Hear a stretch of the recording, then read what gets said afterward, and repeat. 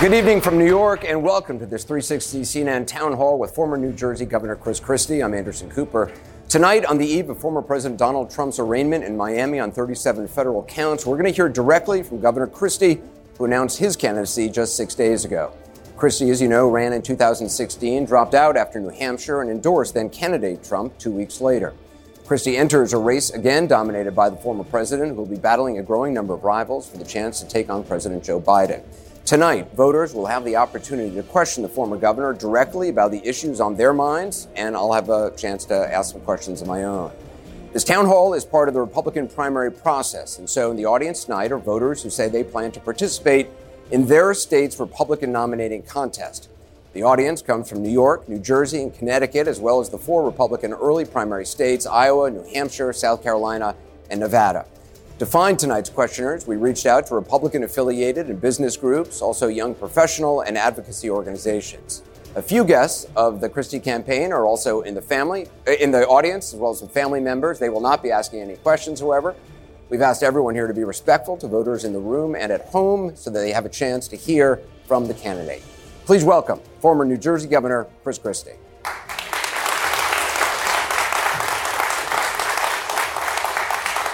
How's it going? See you, Anderson. How are you? Thanks very much.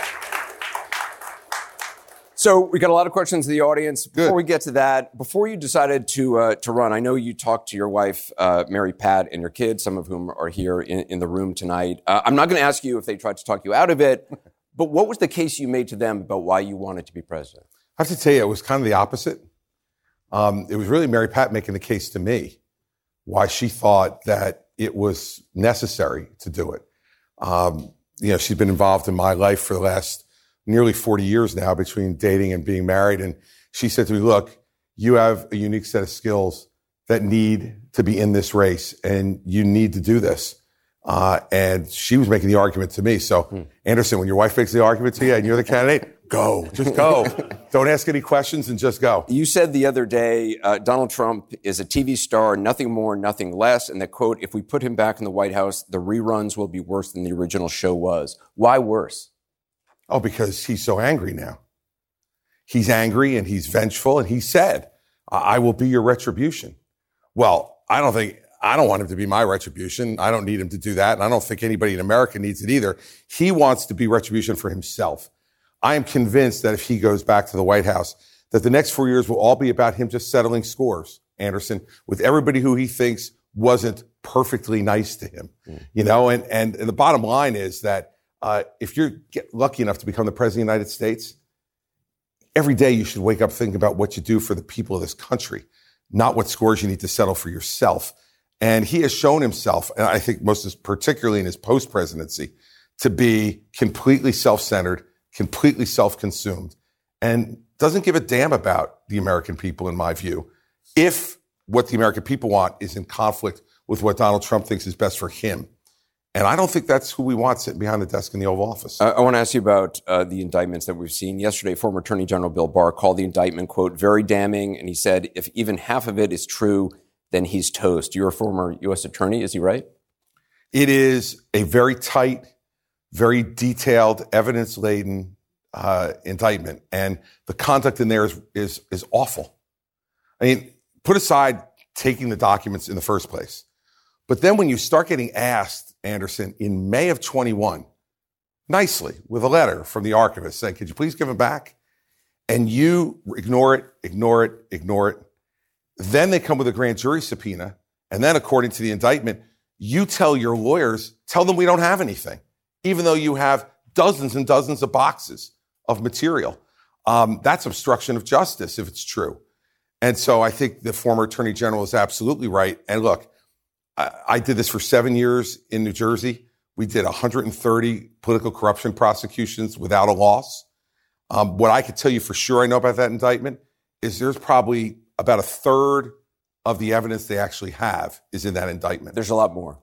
There will guaranteed be a lot more. When you're a prosecutor, you never put every card on the table before the trial. And so there's going to be a lot more. As indictments, I mean, you've had a lot of experience with indictments. This one is very detailed. It is. It's what we call in the business a speaking indictment. Because remember, when you're the prosecutor, you can't comment beyond what's in the four corners of that document. So I think that Jack Smith understood that the American people were going to need a fulsome explanation if you're going to bring an indictment against the former president of the United States. And I think he was right. So that is much more detail than you'd see in the typical indictment. But also, don't be fooled. There's a lot more information to come when they go to trial.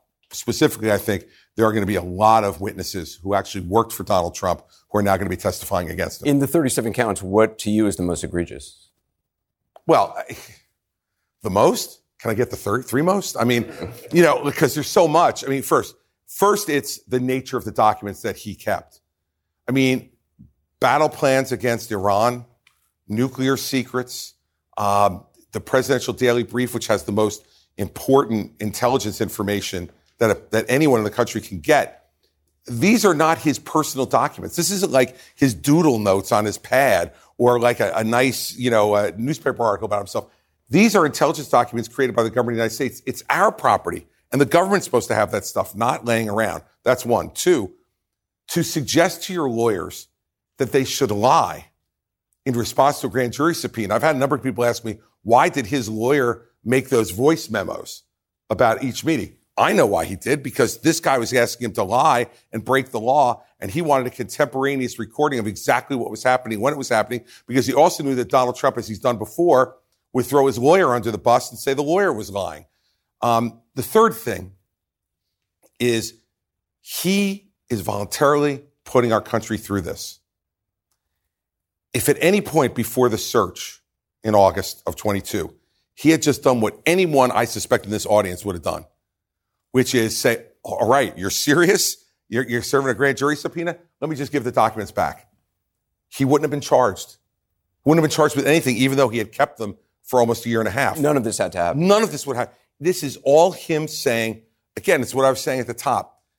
He's saying, I'm more important than the country. These are my papers. You saw in the indictment, his employees were scared. They always call them his boxes. His boxes. He wants his boxes near him. He flew the boxes up to New Jersey for summer vacation. What is this, like they're a family member? I mean, seriously, I got to have my boxes with me. And let me ask you a question. What exactly was he doing with them? Did someone remind him he's not the president anymore? You don't need these things anymore. This is vanity run amok, Anderson. Run amok. Ego run amok. And he is now going to put this country through this when we didn't have to go through it. Everyone's blaming the prosecutors. He did it. It's his conduct. You know him very well. Yes. Why do you think he did it? I mean, he cannot live with the fact that he lost to Joe Biden. He can't live with it. And look, I watched the way Joe Biden's performing. I'd be pretty bummed out too if I'd lost to Joe Biden. But the fact is he did. And he wants to continue to pretend he's president. He wants the trappings of the presidency around him. And I think one of those trappings is these documents that he can wave around to people as they detail in the indictment. This is secret. I can't show you. I might have been able to show you, but now I can't. But this is what it's about. I had someone call me right after the raid last August and say, you know him so well. Like, is he trying to sell these things to a foreign government? Is he trying to blackmail someone? I said, oh, for God's sake, stop. This is just to show off. It's just to show off. And it turned out to be right. And that's what makes it so ridiculous that we're here and we're in a situation where there are people in my own party who are blaming DOJ. How about blame him? He did it. He took documents he wasn't supposed to take. He kept them when they asked him back for them. They got a grand jury subpoena. He refused to comply. They raided his home finally because he refused to comply. All of those things were brought on himself, as was this indictment. I actually a number of prominent Republicans have been reluctant to talk about the substance of actually what's in. I know you've noticed, including Florida Governor Ron DeSantis. He tweeted, quote, the weaponization of federal law enforcement represents a mortal threat to a free society. Why do you think they're not addressing what's actually in the indictment? Because it's indefensible. And they're playing games. Look, you all need to know this. They're playing political games with you. Because they think if you kind of like Trump a little bit, and I don't say anything bad about Trump, and then Trump kind of implodes and goes away, then you're more likely to vote for me. How about we do this? How about you decide who is the most honest, forthright leader, who has common sense and we'll put you first. And let's put that person behind the desk in the Oval Office. How about we stop these games? And I think that's a game where you want to. And look, I've said this before, Anderson. Like I was someone who thought Hillary Clinton should have been prosecuted, and I think it was wrong. And I think Jim Comey made a mess of the FBI, and he made a mess of that case. Loretta Lynch, I don't know what she was thinking about in letting Jim Comey announce that no reasonable prosecutor would prosecute that case. He's the FBI director. It's not your decision. It's the Attorney General's decision. And that has made some Republicans rightfully feel like there's two standards. We can have that argument, and we should. We should have that argument because it's wrong. And I can tell you this, if I'm president of the United States, one thing you can count on for sure, there's going to be an attorney general who I say to him or her, day one, go do your job, and unless you need me for something, leave me alone. Just go and do your job without fear or favor or partisanship. And that's what we need as an attorney general. And I think we can have that argument discussion, and we should. But that should not allow these other candidates to then say, oh, but I don't want to talk about anything else. I saw Lee Zeldin yesterday tying himself in knots to not answer, what do you think of the conduct?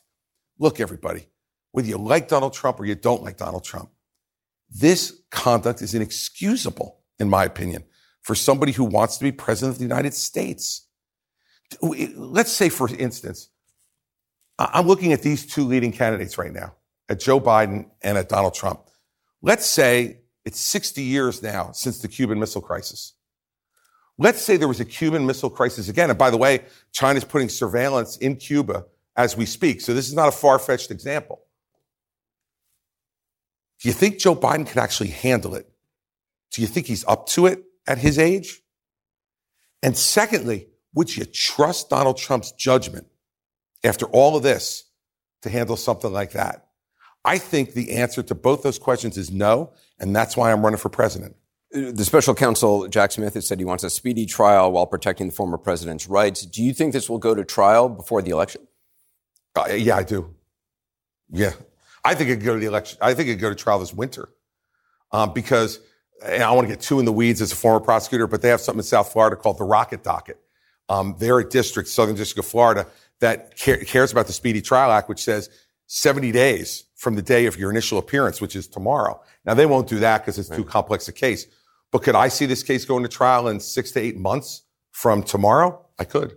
I want to introduce you to George Pearson. He's a student from Waukee, Iowa. He's chair of his college Republican club. He interned for Senator Joni Ernst, as well as the American Enterprise Institute. He works part-time at Hy-Vee Grocery Store. And he says he's leaning toward Governor DeSantis. George, welcome.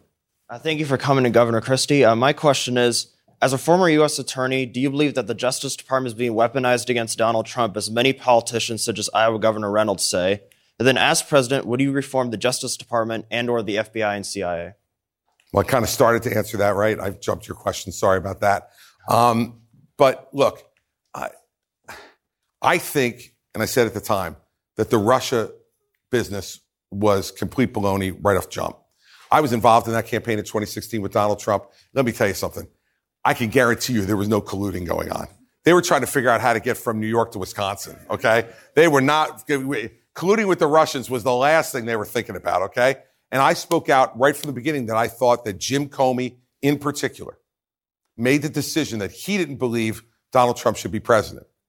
And that's wrong. I think it was wrong that Hillary wasn't prosecuted. I think it was wrong that Jim Comey wasn't brought to justice for the things that happened at the FBI.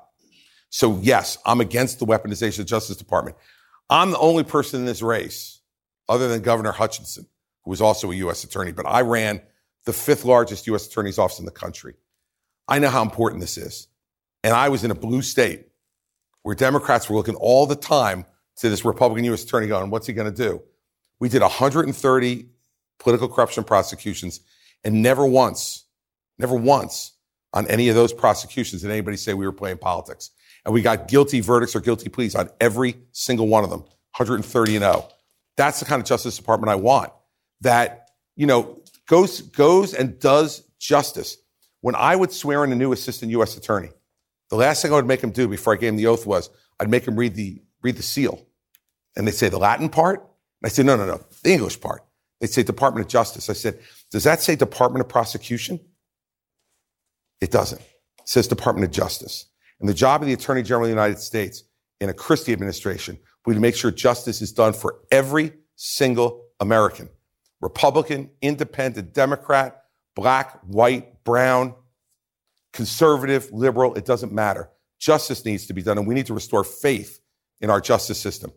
But none of that, with all due respect to Governor DeSantis, none of that excuses you from talking about the conduct that Donald Trump is engaged in.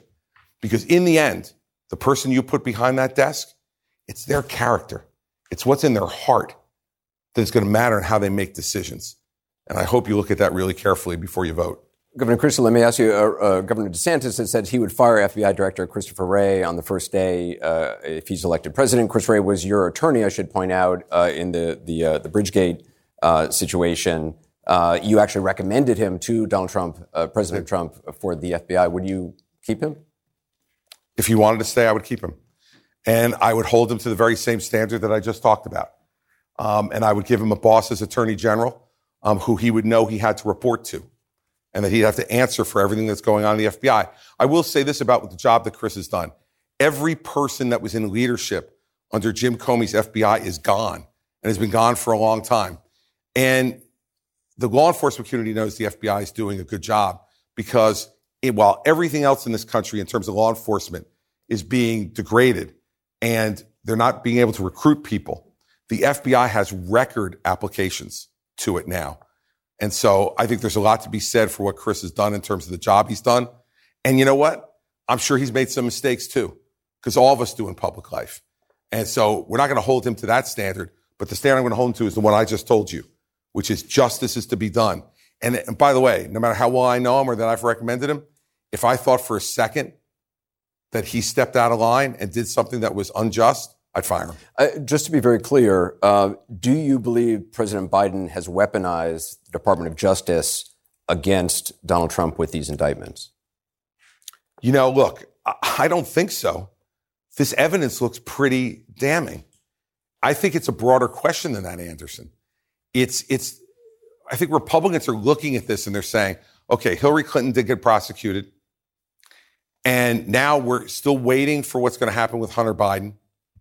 And it's been going on for a long time. Now, I'd remind everybody that's a Republican U.S. attorney in Delaware, Donald Trump's appointee, who's handling the Hunter Biden case. So that's an important fact to know that, Donald Trump never talks about. But in the end, I think this is a bigger, broader problem because I think there were problems inside the Trump administration too. I don't think that Jeff Sessions should have ever recused himself from the Russia investigation. I wouldn't have appointed Bob Mueller to be special counsel. If I were Attorney General, I would have handled the investigation. And I think all of those steps makes Republicans in particular, and what Democrats complained a little bit during the Trump years too, but Republicans in particular feel like there's two sets of standards. What we need to do is reassure people by putting someone who has done this in charge. And I've done it. And they're going to know by looking at my record as U.S. Attorney in New Jersey that it's going to be done fair and upright. And it doesn't matter which party it is. You commit a crime when you're in public office, you deserve to go to jail. I want you to meet Sarah Owens. She's a hairstylist from Florence, South Carolina. She's a mom of two who went viral for a post about the baby formula shortage last year. She's a Republican, says she plans to support President Trump in 2024. Sarah, welcome. Hey, Sarah. My question is, where do you stand on issues such as Americans struggling to make ends meet? Meanwhile, our current administration is sending billions of dollars to Ukraine. Well, I'll deal with both those. First, the reason we're struggling to make ends meet is because government spending under Joe Biden has gone completely out of control. And that out of control spending, after the economy was already recovering near the end of President Trump's time, he still followed a crazy liberal agenda to spend trillions more and caused inflation that has been worse than it's been since the Jimmy Carter era. And so the first thing we have to do, and one of the first things I would do as president, is to say we are imposing fiscal discipline again in this country. And that's why if I'm at the top of the ticket, we won't be losing like we lost in 2018 and 2020 and in 2022. We'll have a Republican House and a Republican Senate. And I will say to Kevin McCarthy, and if it's Mitch McConnell or whoever the leader of the Senate would be at that time, job one is to get spending under control because the more we spend, the less you can spend.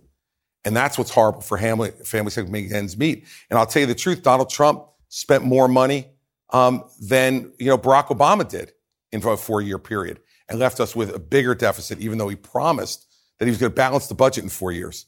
And we left with one of the biggest deficits any president's ever had. And on Ukraine, look, I hope we have a full discussion about Ukraine, but I'll just say this. I think the way we need to look at this is a proxy war with China. The Chinese are supplying the Russians with money by buying their oil. The Chinese are providing drones to the Iranians, and the Iranians are using those drones to kill soldiers in Ukraine. And I think a big and great country, Sarah, should be able to do both. We should be able to get our spending under control, and we should be able to have a strong military that will stand up for friends around the world who are free. Because I will tell you, my real concern about this is, for your children and my grandchildren, are they going to live in a world where China is setting the tone for this world? A communist dictatorship where they tell you how many children you can have? Where they tell you what you can think, what you can see, and what you can hear? I don't want that kind of world for your kids, and I don't want it for my grandchildren. So none of us like the idea that there's a war going on and that we're supporting it. But the alternative is for the Chinese to take over, the Russians, the Iranians, and the North Koreans, a bad foursome. And I don't want that foursome to be running your kids' lives. I want a free world being led by America to do that. So I think we can do both. But it's going to take discipline to say no to some of these crazy programs. I'll give you just one quick example. When I was governor of New Jersey, I inherited an $11 billion deficit on a $29 billion budget right after the financial crisis. We sat down and we cut out 832 different programs. And we balanced the budget without raising taxes. And that's the kind of discipline we need back in Washington. Again, Barack Obama sure as heck didn't have it. Donald Trump didn't have it. And Joe Biden ain't anywhere near it. And we need to start putting money in your pocket so you can spend it on your children, their education, their upbringing, their food that you put on the table. I don't want you working so hard and have to worry about prices going through the roof and have to worry about a world that won't be free. I want to try to give you both. I want to follow up on Sarah's question. $37 billion is the amount of military aid from the U.S. so far since the beginning of this war. You have said that you'd support Ukraine until they're ready to resolve the conflict. President Zelensky has said he wants Crimea, all the territory back from Russia. You'd support him till that? Oh, I didn't say that. I said until it's resolved. You know, Anderson, if I were President Zelensky, I'd want everything too. But there's going to come a point, I hope, if Ukraine is aggressive enough and we're giving them the arms and support that they need, that both Ukraine and Russia are going to understand that it's time to end the killing and that there may have to be some kind of compromise. And that's what we should be in the middle of trying to foster once we get in a position where Ukraine can protect the land that's been taken by Russia in this latest incursion. I want to introduce you to Jeff Bruns from Norwalk, Iowa. He works in IT. He's an Army veteran. He's a Republican supporting former South Carolina Governor Nikki Haley. Jeff, welcome. Hey, Governor. Hey. You started off by saying you have a unique set of skills that would make you a great candidate. So what's one specific skill or experience you have that sets you apart from the other candidates? I governed in a blue state, one of the bluest states in this country, as a two-term Republican governor, and got reelected in that blue state with 61% of the vote. What's that tell you? I made things happen. I know how to make things happen. I think one of the biggest frustrations Americans have now is that Washington gets nothing done. Nothing. And, you need a strong leader who can go in there and knows how to do this. And with all due respect to these governors from red states who have Republican legislatures, man, I'm telling you, I would have given my right arm to have a Republican legislature for a week. They would have never slept. We would have done so much in that week. But what I learned was that sometimes getting 60% of what you want isn't bad. Ronald Reagan used to say, the guy who disagrees with you 20% of the time is not your 20% enemy. He's your 80% friend. I governed a state.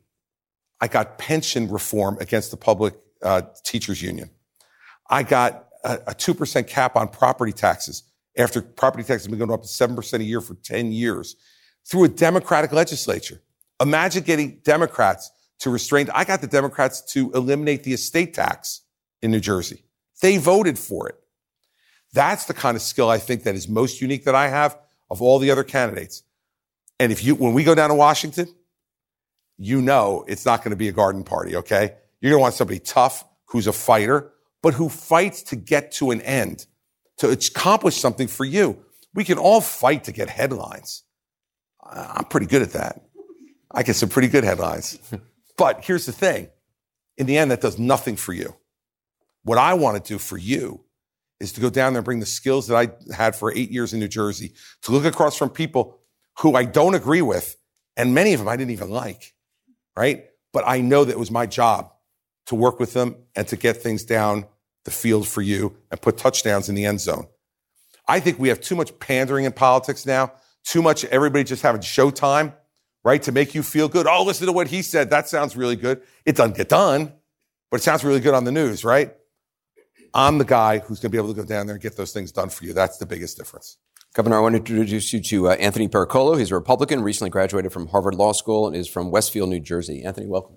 All right. Good evening, Governor Christie. Good evening. As a Republican governor of New Jersey, you had a compromise with a blue legislature to get stuff done.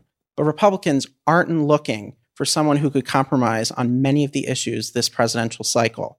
How can you guarantee to Republican voters that you won't be a president who will compromise on Republican values? Well, I mean, you're from Westfield, right? I don't think cutting $150 billion from the public pension debt is compromising a Republican principle. I don't think capping property taxes at 2% a year, and if you're in New Jersey, you know what property taxes are like and what they're now like under my successor again. I don't think that's compromising Republican values. Understand that when I say you got to be willing to compromise, it means you're not going to get 100% of what you want all the time. But if you get 80% of a Republican principle rather than 0% of anything, that's a win. And I think we've got to redefine how this works. I know people don't want you to compromise, and I'm not saying that I'll just go, you've seen me operate.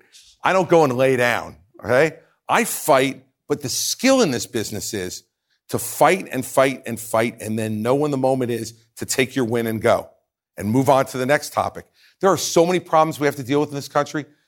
Who would you rather have to deal with the problem of rampant crime in our cities all over this country? I've done this. In the city of Camden, New Jersey, and you know this, 10 years ago, it was the most dangerous city in America. You know what I did? And I don't think this is compromising Republican principles. I fired the entire Camden City Police Department. The union sued me. I won. And we created a new police department that emphasized three things: accountability, community policing, and violence de-escalation. Took them out of cars, put them on bicycles and on foot so that they would know and get to know the people in the city, and the people would get to know them. You know what the result is? The stats just came out this week. The 10-year anniversary of the firing of that department, murder rates in Camden are down 75% from 10 years ago. We need to bring common sense solutions to these problems with someone who's done it. I've been there. I've done it. I've done it in the toughest state. You know, maybe New York and California and Illinois, maybe a little bit tougher than New Jersey on being a Republican, but we are at least a suitable fourth, and we may be higher. I've done it in the toughest place it can be done. So I'm ready to go to Washington now and make it work for Republican values in the right way. You talked about Republican values. For you, what are your core Republican values? What does that mean to you? Fiscal restraint, first and foremost. I don't want to spend a nickel more than I have to make this country strong economically and strong militarily, and have a strong social safety net for those people who are in need. Secondly, I believe America is a leader around the world, and that the world is great when America leads, and America can only be great when we lead. We can't be great by being small.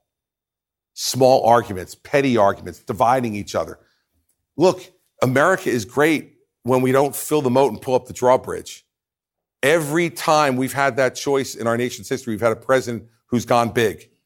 Whether it was our founders to go big, to go independent, or Abraham Lincoln to fight to keep the Union together, or FDR to say, no, we're not going to let Hitler run the world, or John Kennedy when he wanted to go to the moon. Every time that's led to a bigger and greater America. So a core thing is to lead the world. Third thing is, I want great education for every child in this country. It is the great equalizer, Anderson. And what we need is to have competition with the public schools, and we need to have parents be right in the middle of it. because nobody cares about their child's education. You're a parent. I'm a parent. Nobody cares more about our child's education than us. And I'm fortunate to have 4 great kids who have all been afforded a great education. It shouldn't be just folks like me whose children get a great education. That's why I opened more charter schools in New Jersey than any governor in New Jersey history, and why the test scores in Newark and Camden have tripled after having done that. And those kids have been denied a great education in our urban centers. We got to get back at that. And that's what Republicans are for, Anderson, for great education that allows you to lift yourself up. You don't need a government handout. If you have a great education, you're in IT, you got a great education, you can go and you can make your own business and make it work and be successful and set an example for your children. Let me ask you, you've been on a debate stage with the former president. You've helped prep him for debates. Both times. What would be different this time? Because I'm not prepping him. So one, he's going to be a lot worse. Second, look, last time, Anderson, and I admitted this in New Hampshire a few months ago, we all made a mistake. Every one of us on that stage made this mistake. We got convinced that we should all fight amongst ourselves, myself, Marco Rubio, Jeb Bush, John Kasich, kind of the establishment lane of the party. And that somehow it's going to be like the NCAA tournament, you know? We were going to advance to the next round, and we were going to face the winner of Trump and Cruz and Carson and Fiorina. Well, guess what? By the time we all got done fighting with each other, Trump won the nomination. We cannot let that happen this time, and I will not let it happen this time. I'm going to take him on directly, and not because I don't like him. I'm going to take him on directly because he's the leader. Like, how do you, I just want to understand the other candidates who won't even mention his name. I watched that Joni Ernst roast and ride thing. It was like he was Voldemort from Harry Potter.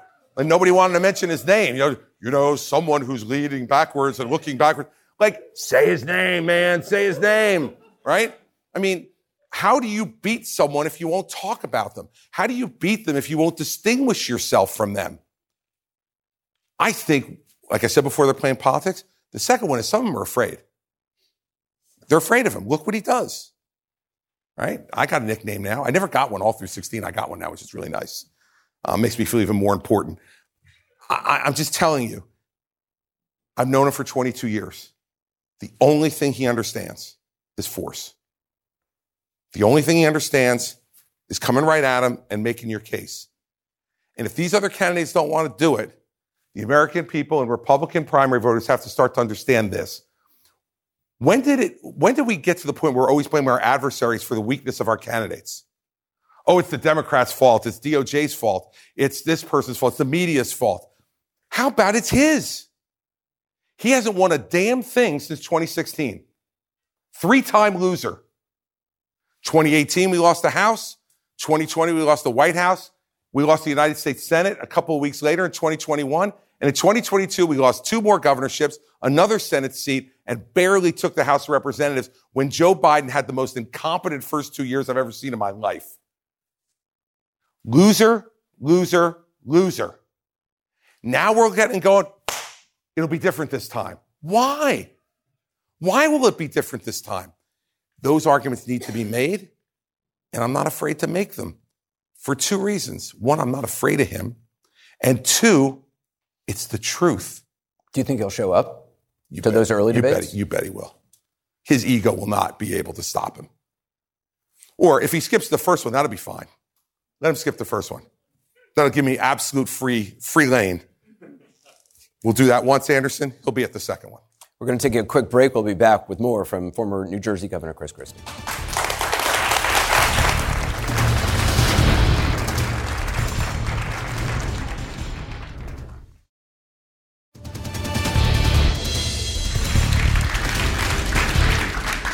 And we are back with former New Jersey Governor Chris Christie and our CNN AC360 Republican presidential town hall audience.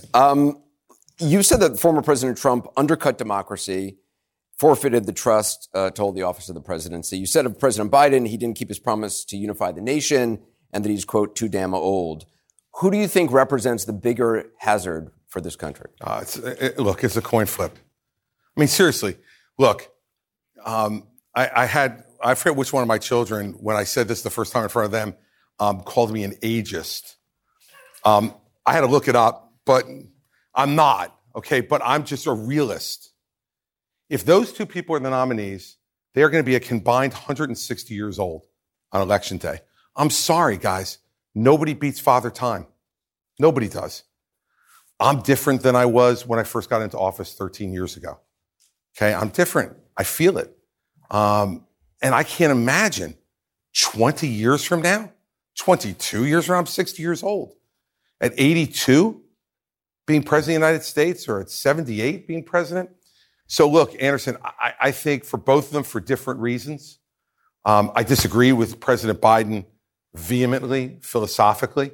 I don't like what he's done to the country, and I fear what he'll do going forward if he gets reelected. And for Donald Trump, as I said off the top, he will care less about the country this time than he did 4 years ago. This is personal now. And the proof of that is, everybody look how angry he is. Every time he talks, he's angry. Like, this isn't an angry game. Sometimes you got to be mad. Sometimes people make me mad, and you've seen video of me. I don't hold back, okay? But if there's that much anger, when he displays it, it's never about what's being done to the country. It's never about what you talked about how much things are costing you and how you can make ends meet. It's not about that inner city kids aren't getting a great education. It's not about that there's crime over the streets. It's about what's been done to him. Poor me, victim me. Well, I don't think either one of those people are appropriate to be president. As I said off the top, that's why I'm running. There is not, if those two are the candidates, I don't believe that there's a winning alternative for America. And America needs to start winning again.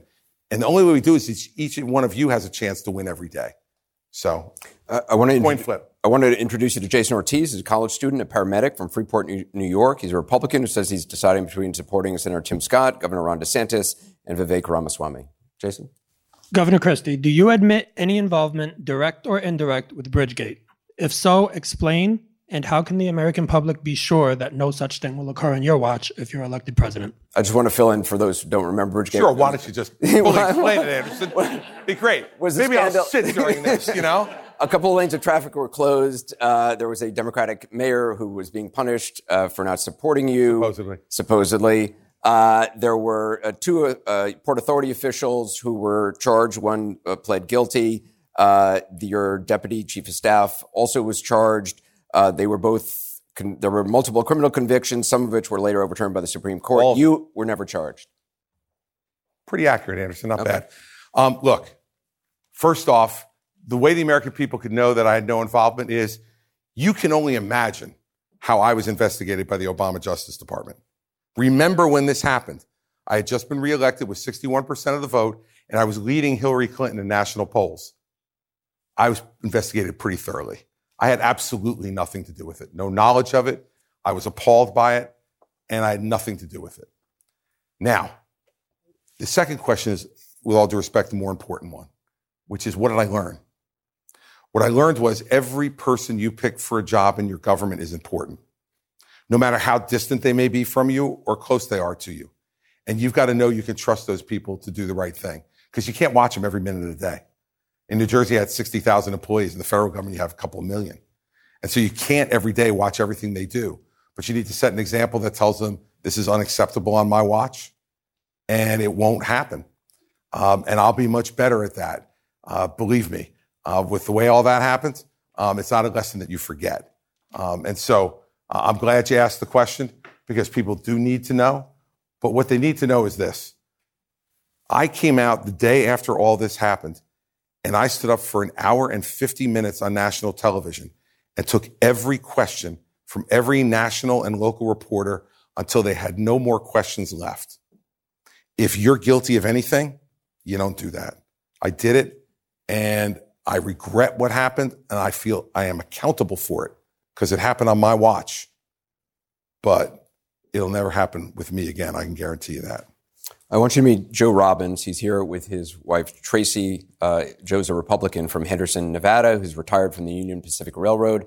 In 2017, they lost their 20-year-old son, Quentin, in the Las Vegas mass shooting, along with 57 other people who were killed. Joe, I'm very sorry for your loss and Tracy's loss. Thanks for being with us. What's your question? Thanks for taking this question. Pleasure. What specific steps do you propose to effectively address the horrific issue of mass shootings in our society and ensure the safety and well-being of our communities while respecting individual liberties? Well, look, it is, I think, the most difficult public policy question we face today in the country because there is no easy answer. Look at your question. How are you going to do all this while also respecting the individual rights under the Second Amendment? And they're at tension. So I think what we need to do as a country is to understand that at the intersection of this are two things that are really important. Law enforcement and mental health are both very important.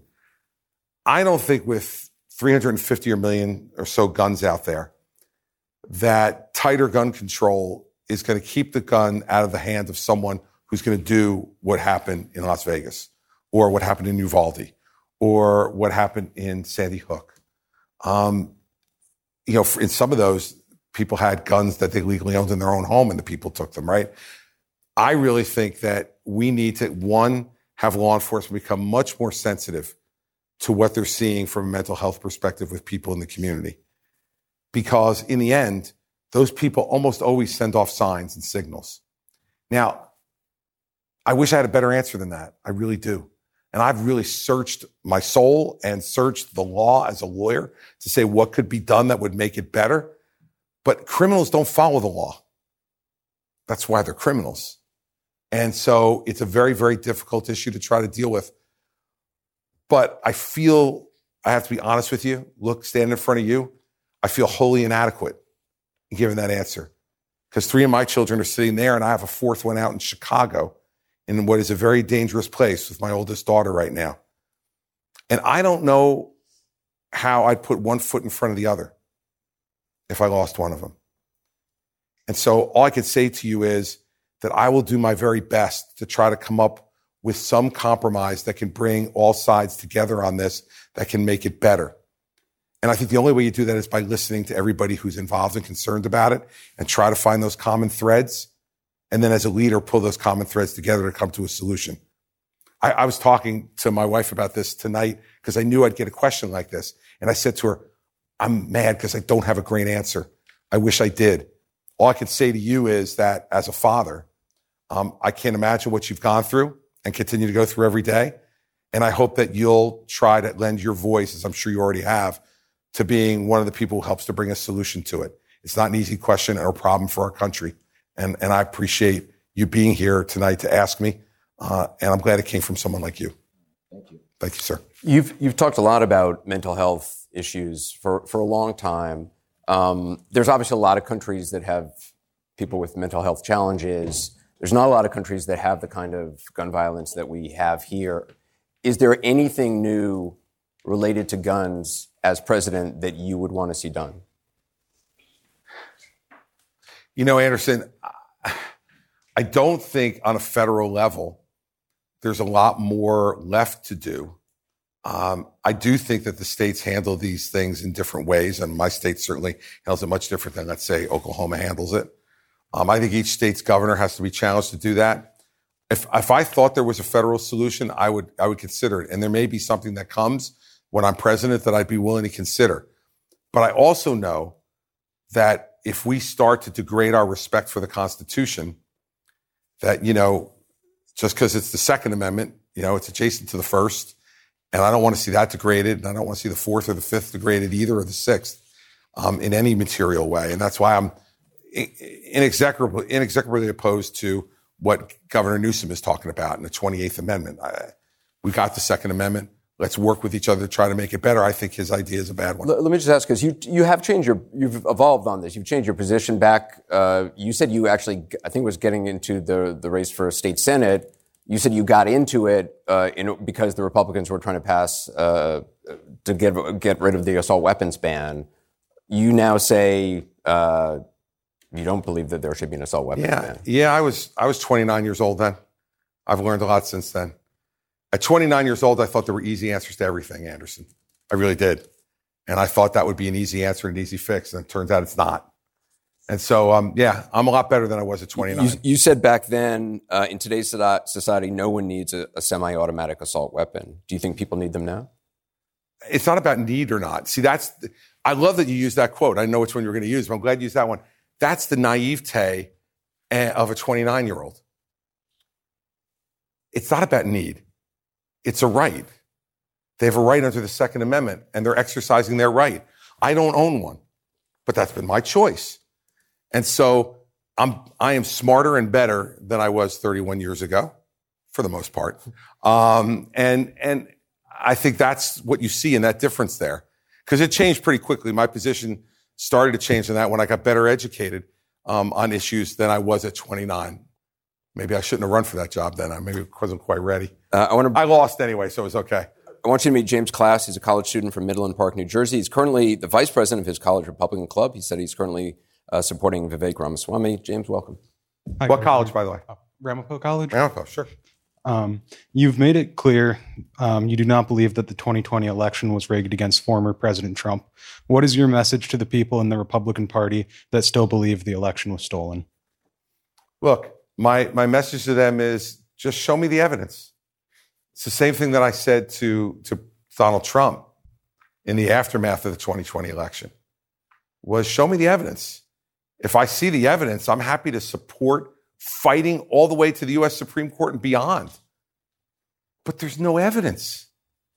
And so I'm sorry, all these conspiracy theories, he still talks about, they're bringing boxes of ballots into, Fulton County, Georgia. No matter how many times we explain to him, well, that's the way they do it. The ballots get collected at the local places in Fulton County, and then the boxes get brought to the central place to be counted. So, of course, all night boxes of ballots are being brought in.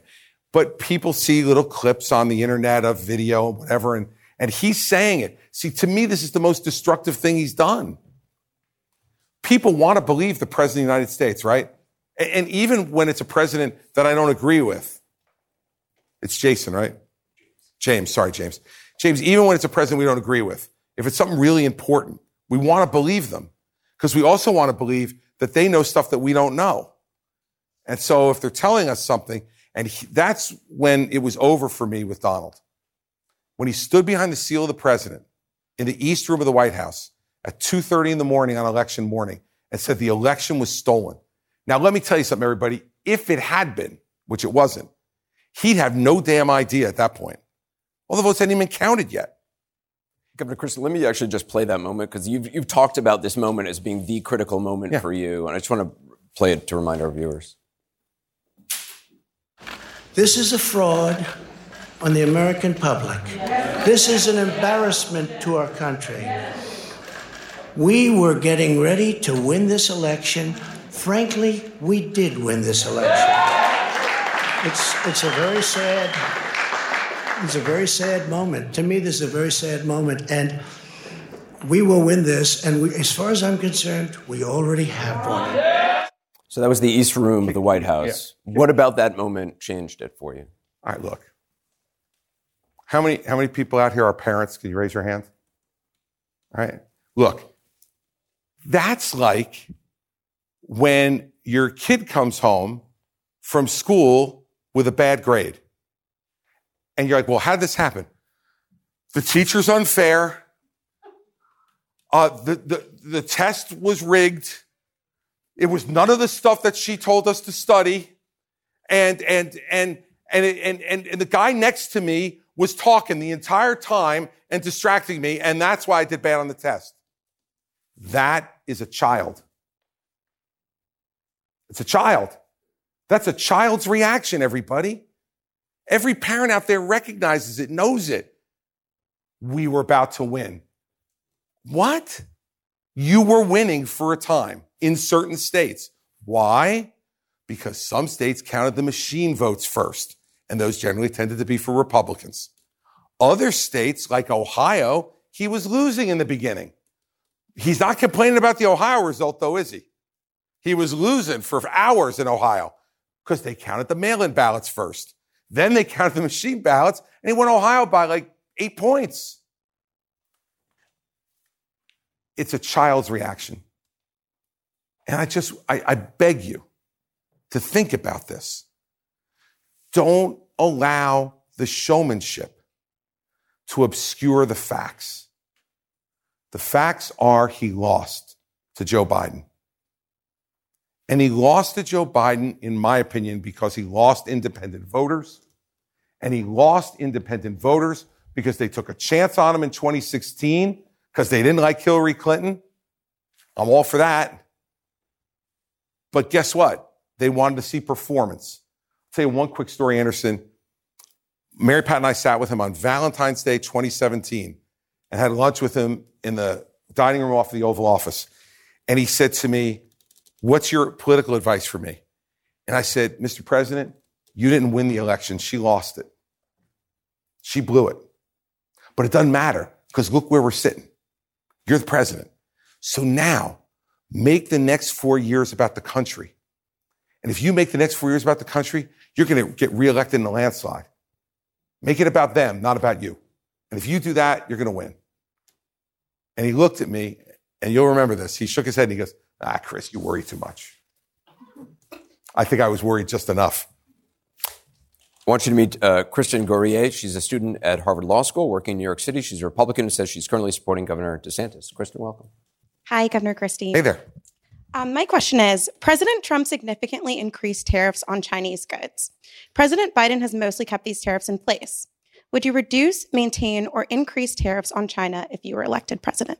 I would make it part of an overall negotiation to reset our relationship with China. We need to make the Chinese understand that, like, the party's over.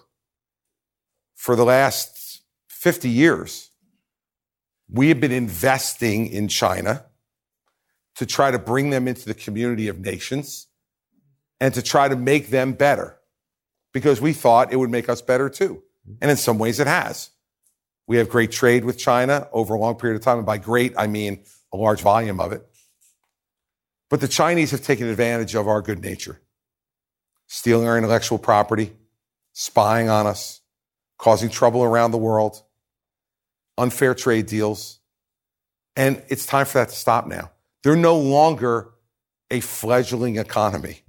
They're the second largest economy in the world and inching up on us. And so what I would do on tariffs would be to say, look, they don't like those tariffs, and those tariffs also increase prices for some of us, right? But we're not going to get rid of that stuff until they decide to be fair on those other things. You come up with a great idea, intellectual property, you should be able to own that. And if they want to use it, they pay you for it, not steal it from you.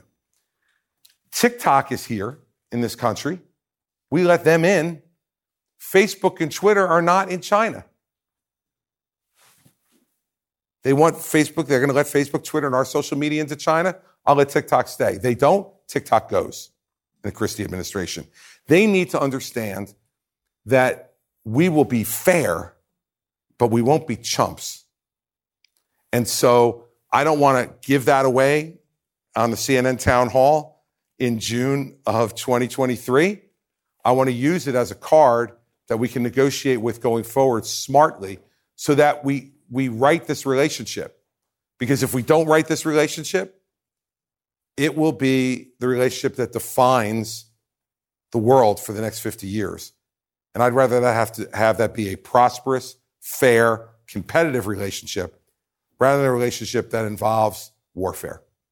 We're going to have more with Republican presidential candidate, former New Jersey Governor Chris Christie, when we come back.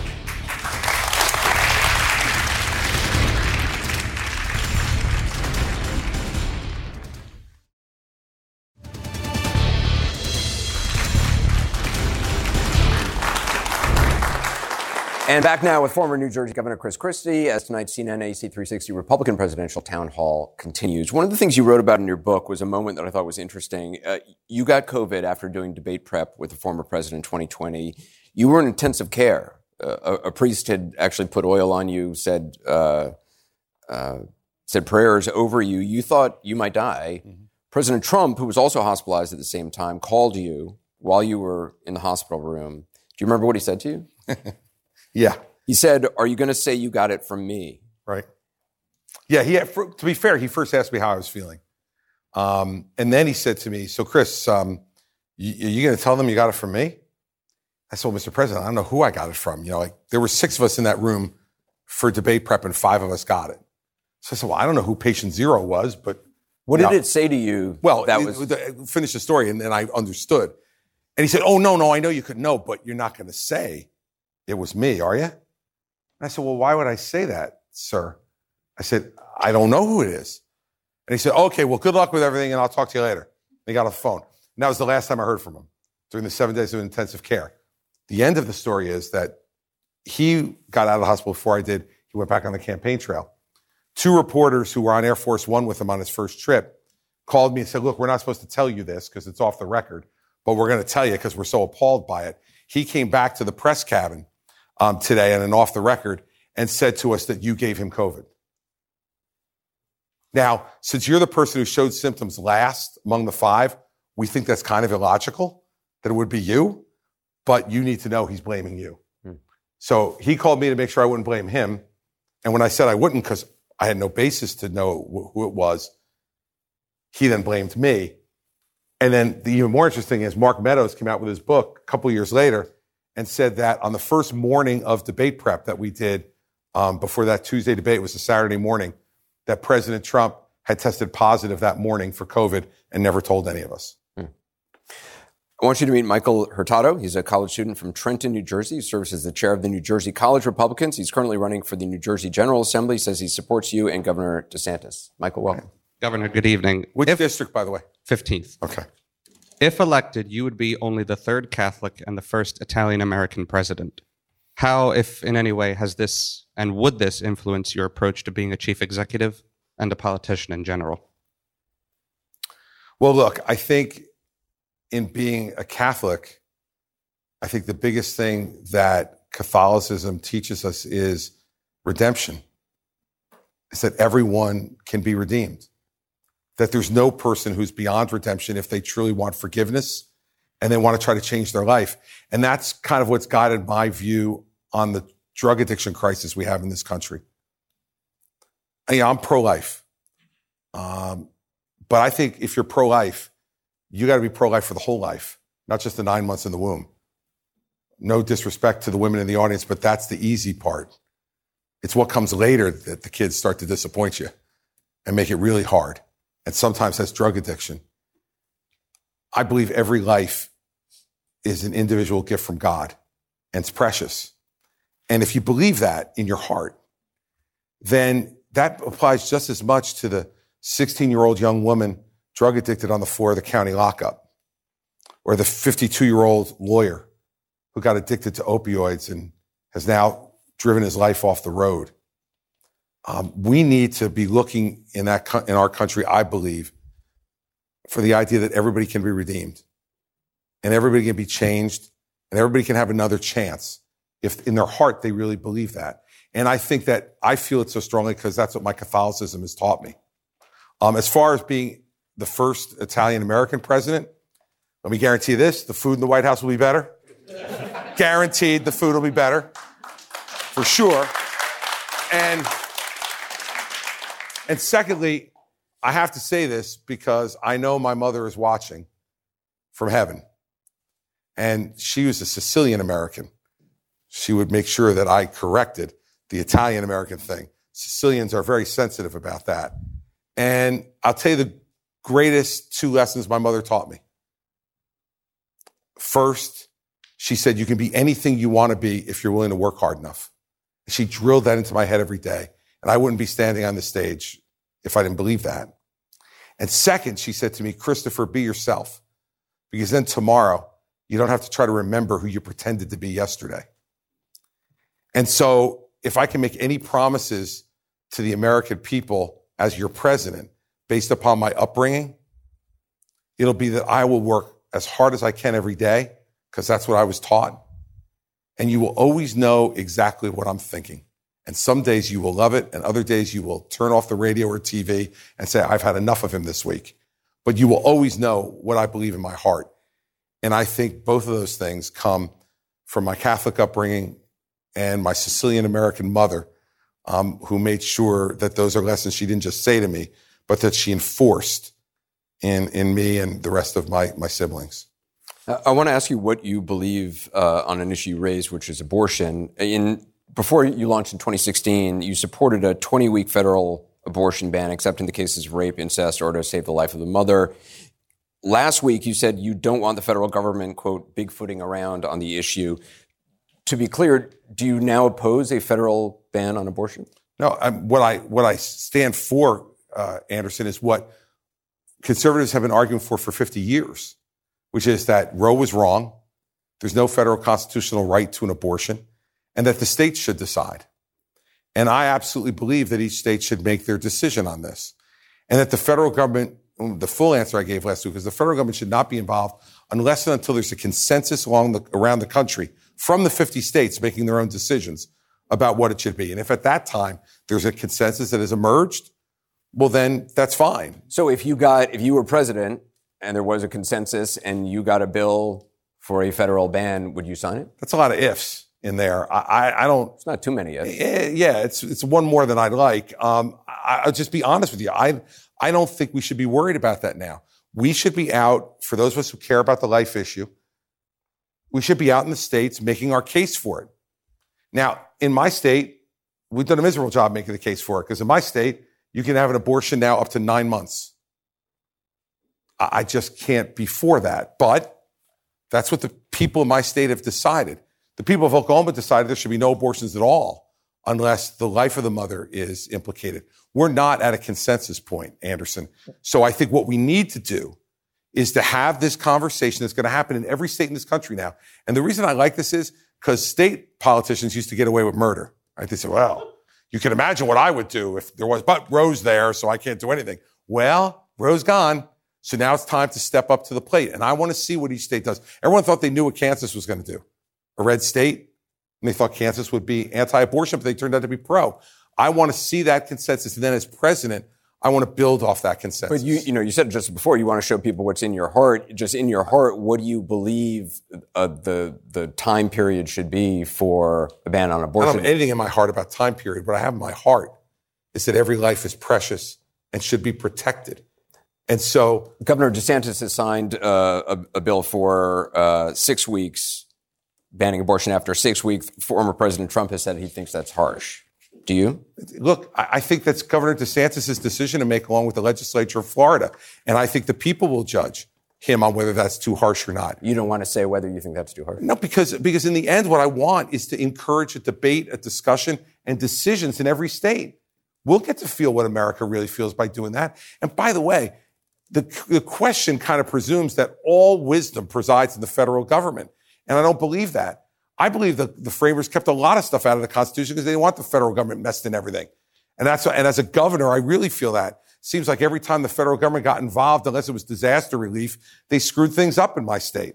So I don't want them there, right? So I do believe that a lot of wisdom resides in each individual state. We have 50 different ones. We have a federalist system. I think we should go with that. And by the way, it's consistent with what everyone on the conservative side, our side, has been arguing for 50 years. Leave it to the states. Let's leave it to the states. And if a consensus emerges, we'll know it. And if the federal government feels they need to step in then, I'd certainly consider that. But not until a consensus is built across the country through, Anderson, the state-by-state process of each state deciding what the law should be in their state. You talked about opioid addiction, the opioid crisis. I want you to meet Elizabeth Haggett from Seabrook, New Hampshire. She's a Republican. She's supporting Governor DeSantis. She says her son has been struggling with drugs since he was 16, most recently fentanyl. She struggled to find social services for him. He's now 21 and in jail. Welcome. Thank you. So as stated, my son is incarcerated drug addict.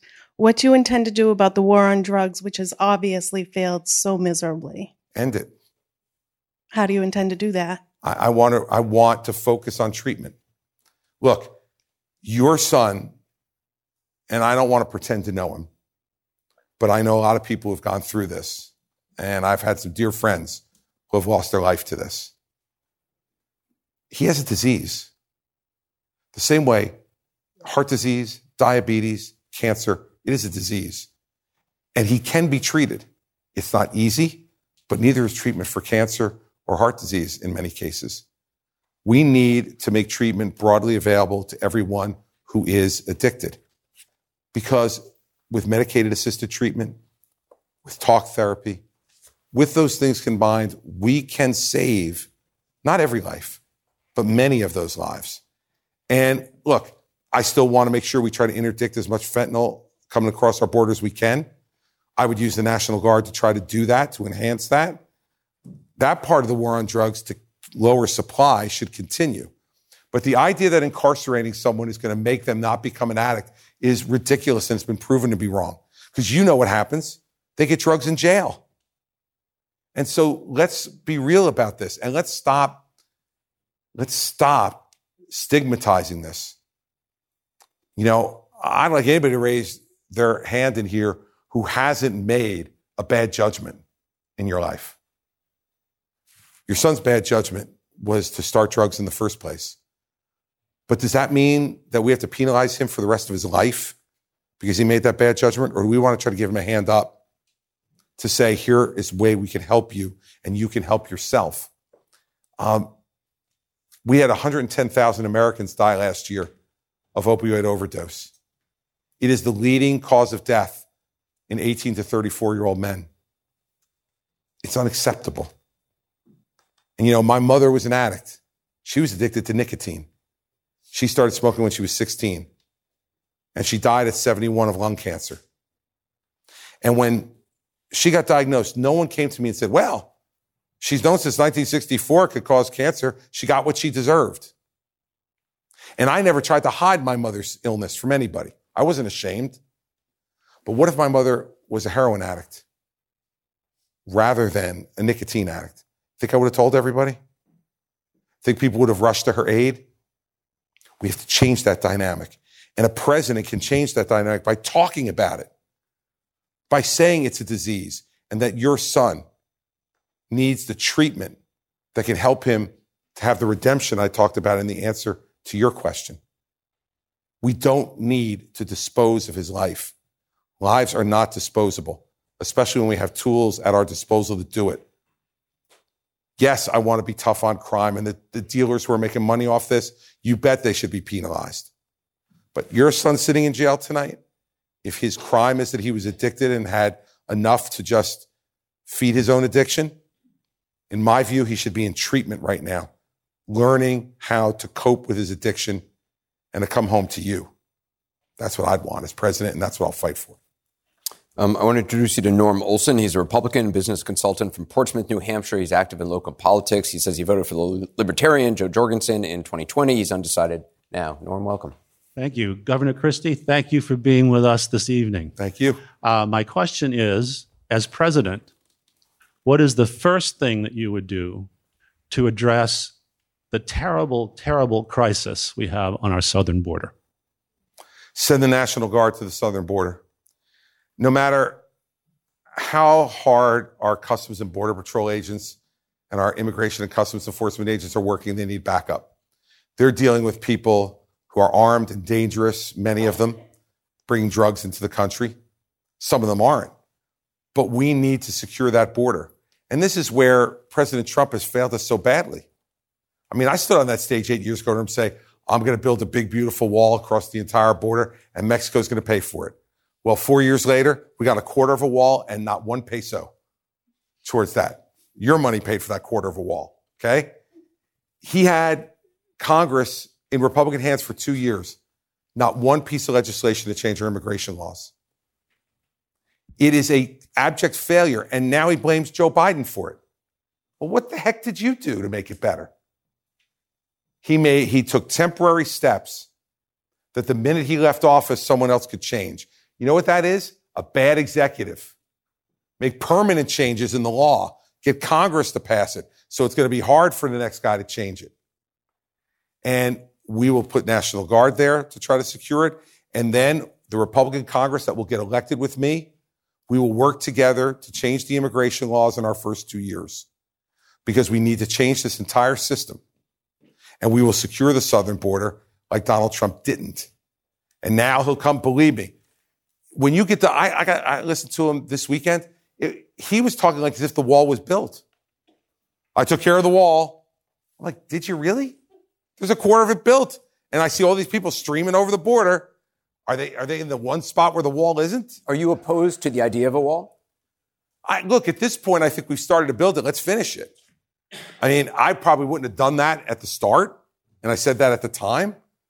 But now we've spent this money on building some of it. You might as well finish it now.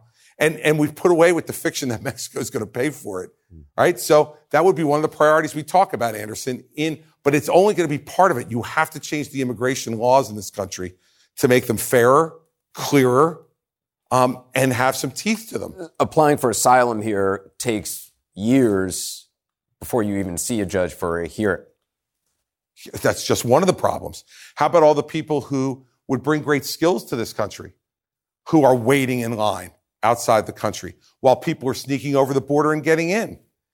Like, it's unfair to those people who are playing by the rules. There's lots of problems with it. You pointed out one of them. That's another one. And we need to go, and you need a president who's going to sit down with both parties and say, enough posturing. Let's come to a solution. And only, like I answered that question earlier about my unique skill, only if you have had to sit with your adversaries, listen to them, reason with them, and then come to an agreement, do you know how to do it? And I don't see anybody in this race, other than me, who has ever had the experience of doing that at the executive governmental level. We're going to have more with Republican presidential candidate, former New Jersey Governor Chris Christie, when we come back.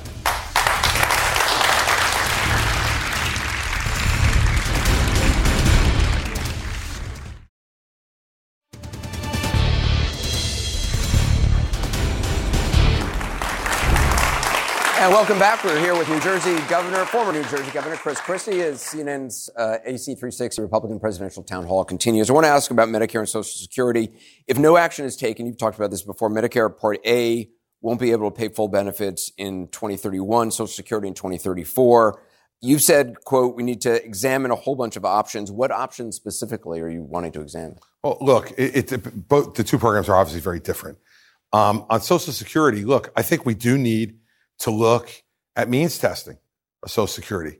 Again, I'm not talking about if you've got a few $100,000 put away or less. I'm talking about if you're Warren Buffett, do you really need the Social Security check? Like, is Mark Zuckerberg not going to make ends meet without the Social Security check? And I know I said this one time in Iowa 8 years ago, and a woman stood up and said, I paid into that, and I want my money back no matter how much money I make. I get it. But do you want your money back at the cost of the person who won't be able to eat? At the cost of the person who won't be able to pay shelter? We got to make tough choices in this country. And, I came out with a plan 8 years ago, and I remember being on the stage at the Reagan Library debate, and Donald Trump came up to me during the debate in the commercials, which, by the way, if TV really wanted to make money, they could sell pay-per-view for what goes on during the commercials. Who talks to who won't talk to who. Back then, no one would talk to Trump other than me. They all hated him other than me. So he and I would wind up talking a lot. And he came to me and he said, I heard about that plan you got on Social Security. He said, really smart. And I said, thanks, Donald. And he goes, I'll never talk about it because you can't talk about that stuff. But it's really smart. We have to start talking about it. Because if we don't, in 2034, there's going to be an automatic 24% cut in everybody's benefits. And for a lot of people, that will mean they can't pay their rent, or they can't buy food. And we can't have that. So means testing is one of the things. We have to look at a whole variety of stuff from every different person having their ox gored, because we've overspent. And when you overspend, that means you got to give something back up, like we were talking about before. And so we got to look at that, because otherwise it's going to run out of money, and we can't click our heels and hope that, it's going to, no place like home. Mike Pence, Nikki Haley said they'll only change Social Security for young people in their 20s and 30s today. Well, that might be the case. When you talk about changing the retirement age, you don't change the retirement age for somebody my age, right? I'm 60. So I'm within eye shot of that. And so you don't change it for them, but you can do a lot of good by changing it for people at a younger age. And what I'd want to do is sit down with the actuaries and say, at each different age point that we would change the retirement age, how much would it save us? And look at that and have a real conversation about it. I mean, look, if you've got 20 or 30 years to plan for it, that should be enough to get yourself ready. If you only have 4 or 5 years, that's not fair to do. So let me be clear on that. I want you to meet Alicia Yauk. She's a social worker from Dover, New Hampshire. She's a Republican, says she plans to support Governor DeSantis in the primary. Welcome. Thank you for being here, Governor. My pleasure. I'm a proud parent of a recent 2023 college graduate. 2 years ago, my son's professors talked about how fortunate his class would be to be graduating into such a strong economy and job market. Fast forward to today, and my son's job search is still ongoing. He does have some prospects, though. And my husband and I wonder, once he does get a job, how can he possibly afford to live on his own with the economy and inflation as it is? What are your thoughts on the factors that have contributed to today's poor economy, and what is your plan to address it? Well, I have a 2023 graduate too, who's here tonight, so I can relate to this very directly and personally. First, as I said before, the out of control government spending has created this inflation. I mean, even Lawrence Summers, who I don't agree with much on, former Democratic Treasury Secretary, warned Joe Biden, don't do this spending, it's going to cause the inflation. So first, we need to bring spending down, and we've talked about that before. Second, the reinstitution of all these regulations, it's just a job killer. Every dollar they spend complying with regulations is a dollar they're not going to spend to create a job. We got to do that. Third, I really want to spend more in this country on vocational education. You know, for you and I and our college-age graduates, that cake is already baked. And hopefully, the combination of bringing inflation back under control, which will bring interest rates down, which will allow businesses to then reinvest in expanding and growing, will create the jobs for them. But we also have to look at folks a few years earlier, maybe who college isn't the right thing for them. We have a lot of jobs out there. We have 1.7 empty jobs, right, for every one person who's unemployed. But we don't have the skills. Those people are not skilled in the jobs that we need. So I really believe there's got to be more of an emphasis on vocational education in this country. You know, the aspiration of college is wonderful. Like, I'm really glad that people in this country now feel like there's almost no barriers to them being able to get a 4-year college education, but only if that's what they want and only if that's what's best for them. And we have to show people that we value vocational training. We value the building trades. We value people who don't need a 4-year college education to do what their passion is in their life or what they believe can make them the best living. So I think we need to have much more of a focus on that, and the federal government should be encouraging that. And so those are the 3 immediate ways that I would go about doing that. And the answer on China before and how we deal with those issues would be helpful with that as well. I want you to meet Elizabeth Rue. She's an accountant from New York City. She's a Republican. Welcome. Oh, Governor, I lost my voice, so I apologize. The 2020 election season was one of the most divisive and contentious periods of my 30 years. Neighbor turned against neighbor, family member against family member. Friendships ended over differences in political belief. I think I speak for many Americans when I express the hope that the 2024 cycle is not a repeat of 2020. You committed to going big when launching this campaign last week in an effort to unify the country. What will you do to avoid reopening these old wounds? Do you believe your rhetoric thus far has aligned with your unifying message? Yeah, I do think it's aligned with it because I want our country to go big again. I'm tired of us dividing into smaller and smaller groups because that's just the people we agree with. I'm tired of not going to a dinner party or walking out of one because someone supports somebody that I don't support. And here's the problem. And here's what some people would say, well, what the heck's the president got to do with that? Well, if the president's at the top, not only encouraging that behavior, but mimicking it, how's it going to change? Look, I think the single biggest thing I can contribute to unifying this country is to get rid of Joe Biden and get rid of Donald Trump. They are past their sell-by dates. Okay, it's done. It's time. And they bring an old approach to this that is not constructive in uniting our country. Look, Joe Biden looked all of us in the eye in 2020 and said, elect me and I'll bring us together. And then he ran far left and abandoned most of the country philosophically. And so how can he be a uniter in a second term? In a second term, all he'll do is keep doing what he's doing, which is dividing the country even more than we were divided in 2020. So the way I would go about it is very direct and very simple, that there is no bad opinion. You want to express your opinion in this country? Express it. I want to hear it. And then everybody gets around a table and resolves our issues, one at a time. The same way we used to do it at dinner parties before the last 8 or 10 years. It wasn't like there weren't political differences discussed. It's just people didn't start throwing the cutlery, you know? It was a little more civilized. And it wasn't as if our democracy was at stake. See, in the end, if you make everything a crisis, then it will be. And I heard the president today, Joe Biden, earlier today, talking about how, he was concerned about the democracy if Donald Trump got elected again. And then I heard Donald Trump yelling and screaming about how badly he's been treated. These two guys need to stop worrying so much about themselves and start worrying about you. And my approach to being president would be the same way it was when I was governor of New Jersey. I got 51% of the Latino vote as a Republican. Why? Because I went and campaigned in those places and let them get to know me. And I listened to them. And that's what you need a president to do, not just go to the places where we're comfortable, go to the places where we're uncomfortable. And let's admit that there's some places as Republicans where we're less comfortable than we are in other places.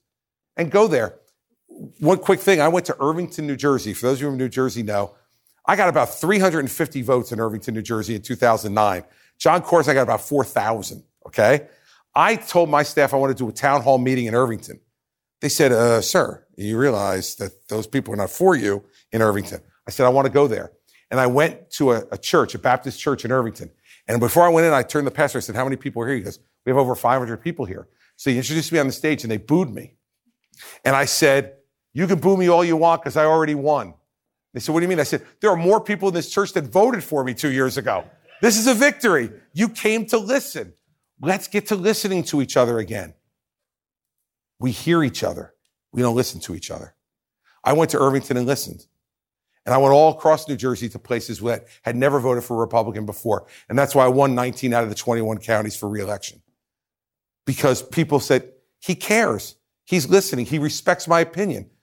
I didn't agree with them many times. And when I didn't, I tell them right to their face I didn't agree with them. They're not looking. People who have different opinions aren't always looking for you to agree with them. They want to be heard. They want to be taken seriously. And right now, what Donald Trump and Joe Biden are doing to this country is dividing us even further because it's to their advantage.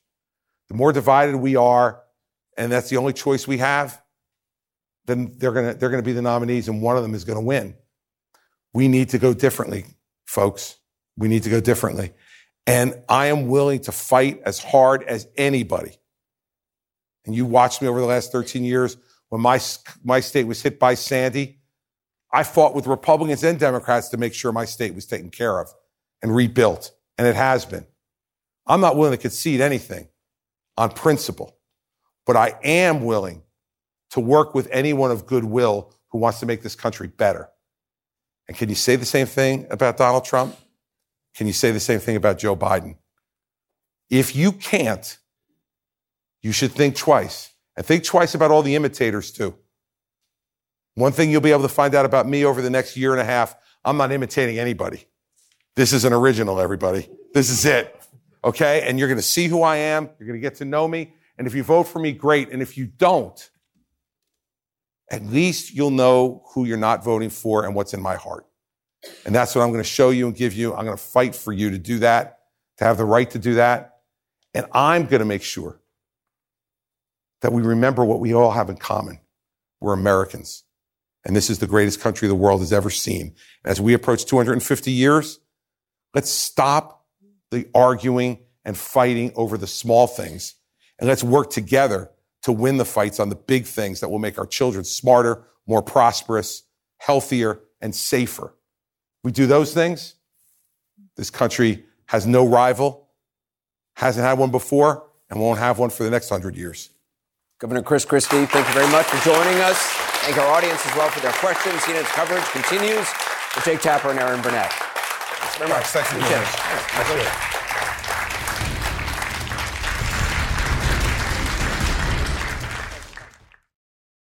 I'm Dr. Sanjay Gupta, host of the Chasing Life podcast.